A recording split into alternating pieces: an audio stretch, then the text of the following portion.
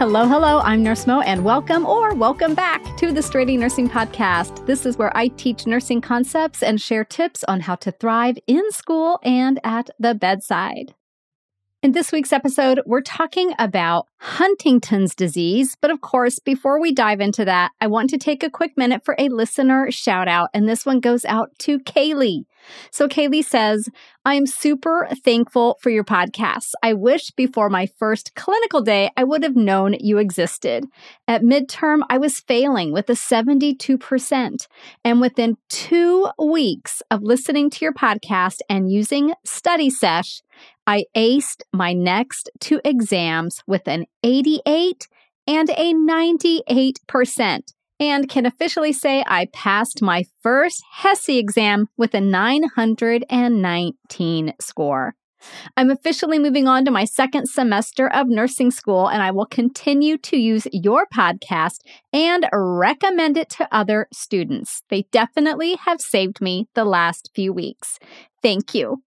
Kaylee, I want to say thank you right back at you, and way to go turning your grades around. You went from failing to absolutely crushing it. And I could not be more proud of you or more happy for you. And I'm just humbled and so thrilled that this podcast and Study Sesh, my other podcast, have helped you do that. So thank you again. And I wish you all the very best as you continue on your journey to become a nurse. So if you're curious what Study Sesh is, I will put a link to it in the episode notes. It's my private podcast that gives you a fantastic way to study and review without sitting at your desk and staring at a screen. Okay, let's talk about Huntington's disease. So Huntington's disease is a progressive neurodegenerative disorder that is caused by these extra repeats of an amino acid group, the cytosine, adenine, guanine amino acid group in this specific gene called the Huntington gene. So the gene is Huntington with the TIN on the end of it, and the disease is Huntington's. Okay, so that's not confusing at all, right? But anyway, it's the extra repeats of that amino acid group that causes the patient to have the symptoms. And this leads to dysfunction of neurons and neuron death. Mainly, this is going to occur in the basal ganglia and the cerebral cortex. Now, while Huntington's typically becomes apparent in adulthood, it is possible for the individual to have juvenile onset Huntington's disease. It affects 4-ish to 8.4 individuals per 100,000 in the United States. Worldwide, that number is closer to 2.7 per 100,000. So definitely not a rare disorder. I've probably seen it a few times in clinical, definitely saw it on my exams. So who is most at risk for Huntington's disease? And that's going to be the individual who has inherited Huntington's disease, that gene, to have those repeats of that amino acid group on that Huntington gene. If they inherit that trait from one or both parents, they're at risk for Huntington's disease. It's basically a genetic condition. If one parent has Huntington's, there's a 50% chance of the child having the disease.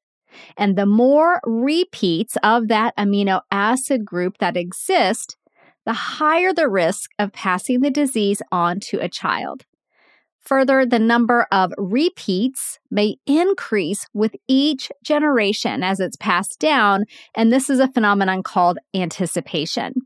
With a higher number of repeats, onset is earlier and disease severity is greater.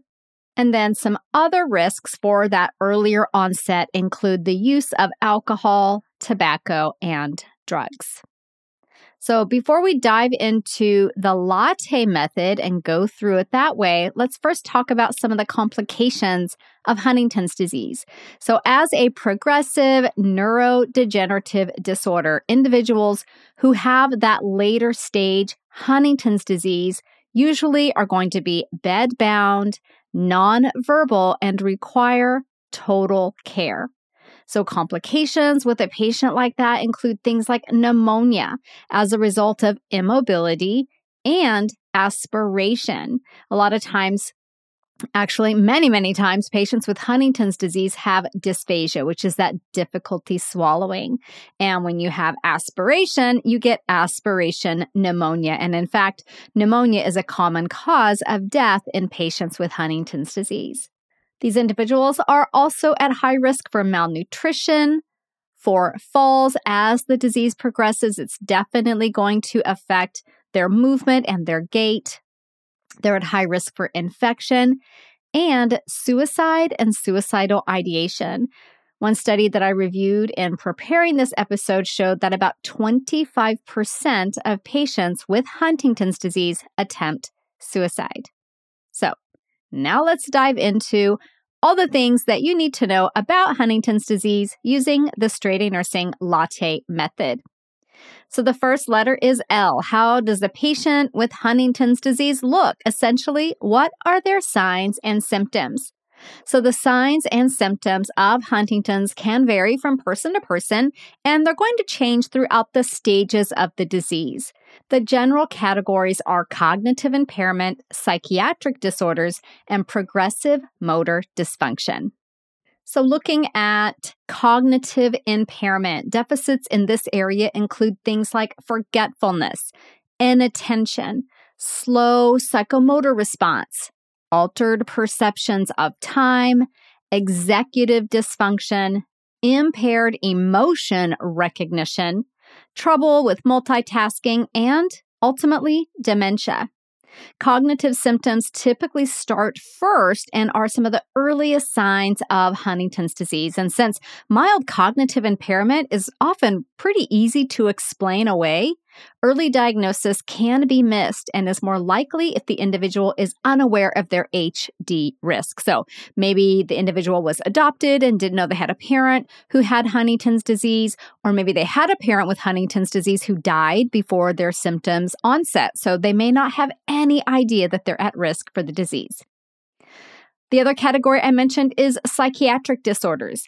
Depression is common in patients with Huntington's disease. I mentioned earlier that 25% have tried to commit suicide. So depression is definitely a huge part of your care for these patients and when you're assessing these patients.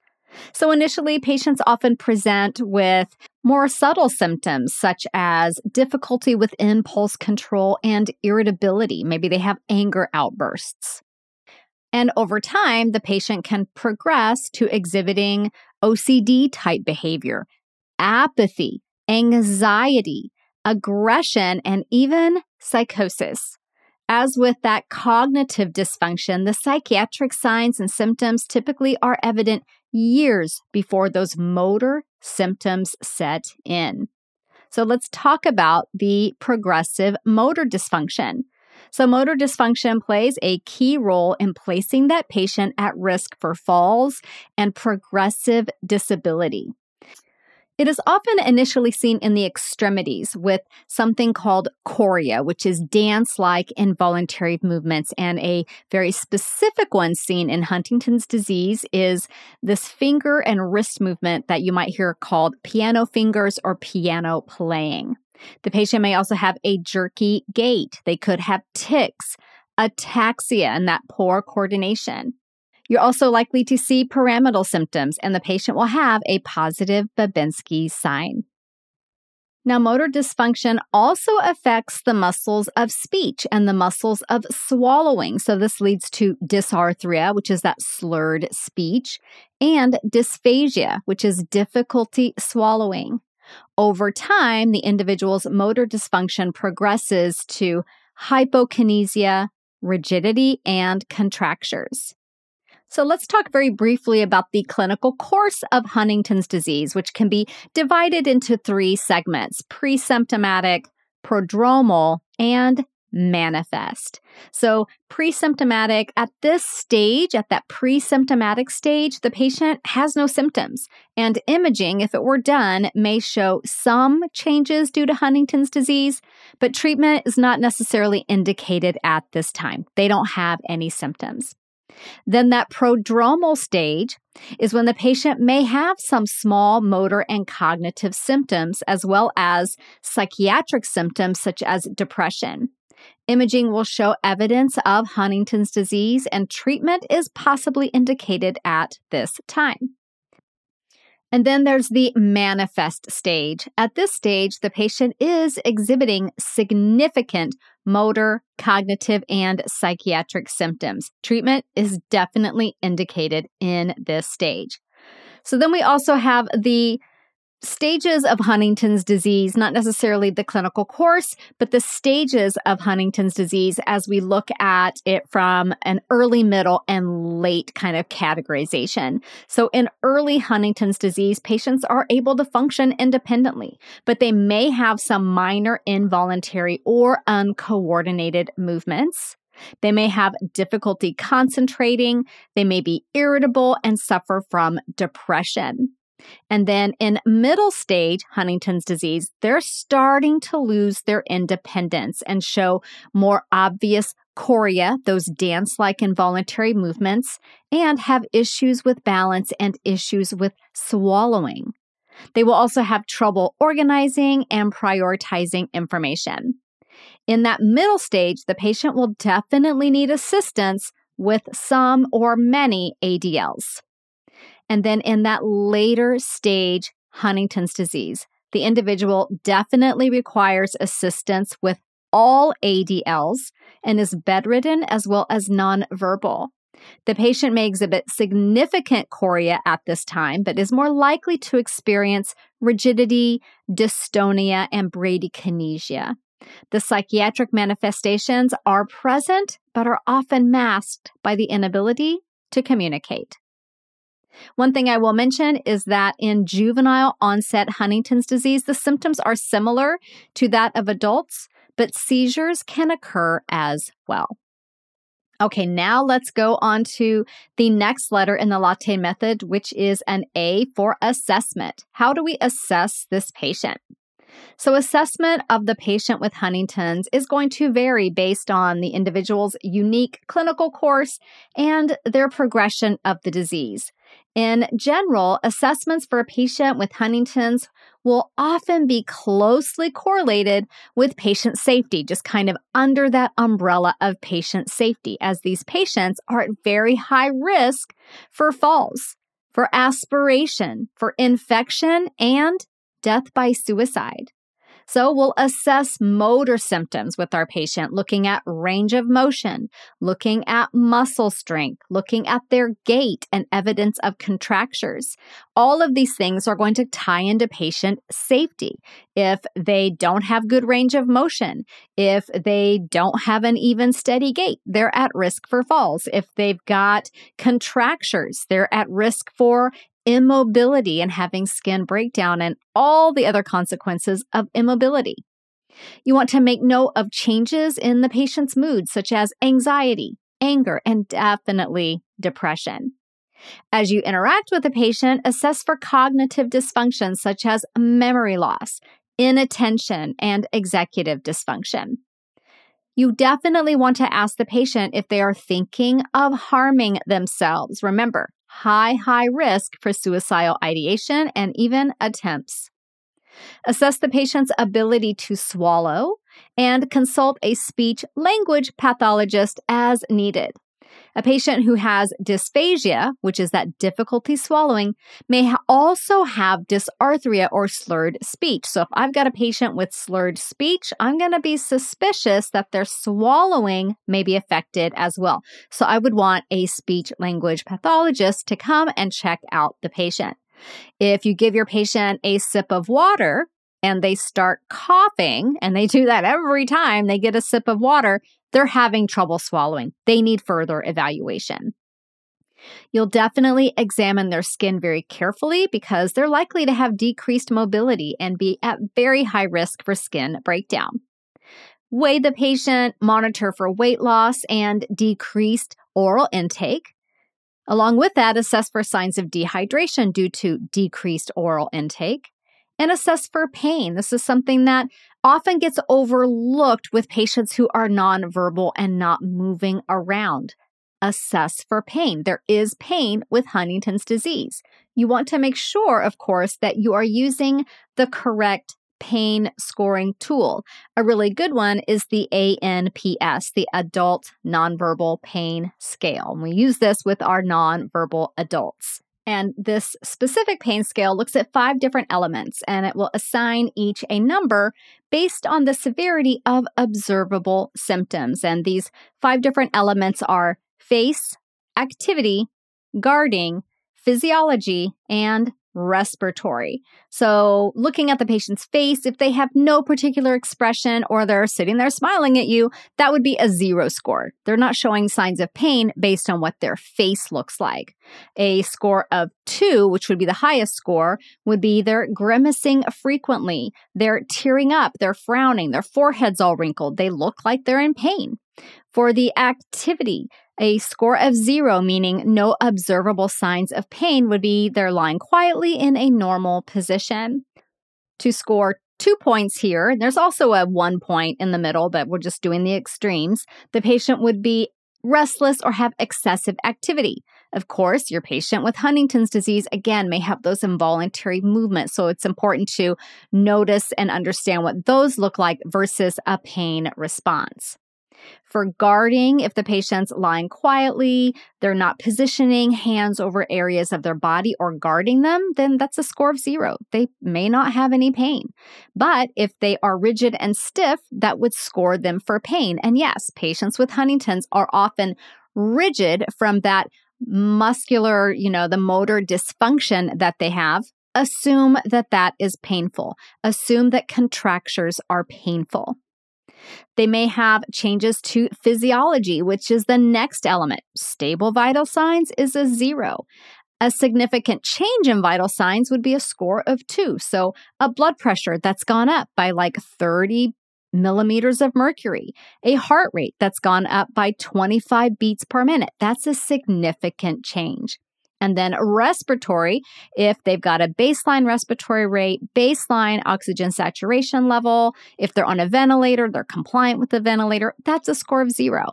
But if they have a respiratory rate that's 20 above baseline, so really tachypnic, that's significant, right? That's a sign of pain. Also could be a sign of a lot of other things, but when we're looking at it from a pain standpoint, it could be because of that.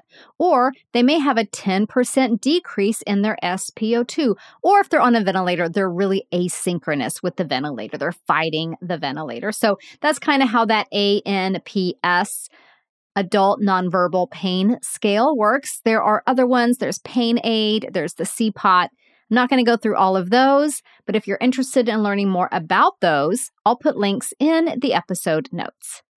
You also want to make sure that you are including family, friends, and caregivers into your overall assessment of the patient because these individuals can provide some really important information on the patient's condition and how it has declined.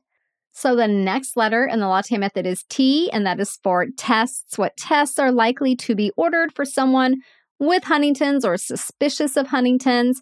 So if the patient has a family history and they're showing symptoms of Huntington's disease, they may not do testing. It may not be necessary in order for the MD to arrive at a diagnosis of Huntington's disease. When tests are ordered, they can include genetic testing to look at those amino acid group repeats. And this is considered the gold standard for a definitive diagnosis. If there are no CAG repeats, that amino acid group, this could possibly mean there is another gene responsible for the patient's signs and symptoms. Note that genetic testing can be done as early as prenatally if one or both of the parents know that they have Huntington's disease. And then we have imaging studies like CT and MRI. These may be utilized to evaluate the extent of cerebral atrophy. A typical patient with Huntington's disease will have convex-shaped ventricles in the brain. And then other labs may be used to rule out the other possible causes for the patient's symptoms. For example, liver disease can cause ataxia and confusion. So the patient could have their liver function test, their liver enzymes evaluated. And then the next letter is another T for treatments. So what treatments do we utilize in the care of our patient? So it's really important to understand that since Huntington's is not curable, there is no cure for this condition. Care is focused on palliation, which is comfort, on reducing symptoms, and preventing complications. So looking at it from a pharmacologic standpoint, antidepressants and antipsychotics may be used to lessen the burden of psychiatric symptoms. Antipsychotics and antidyskinetics are used to manage the motor symptoms of Huntington's. And then there's two medications specifically utilized for chorea, and these are tetrabenazine and deutetrabenazine. And of course, we're also going to be addressing the patient's pain. They may need pain medication, which can include NSAIDs, Tylenol, and possibly opioids in severe cases. And then there's diet. Diet could actually be a treatment.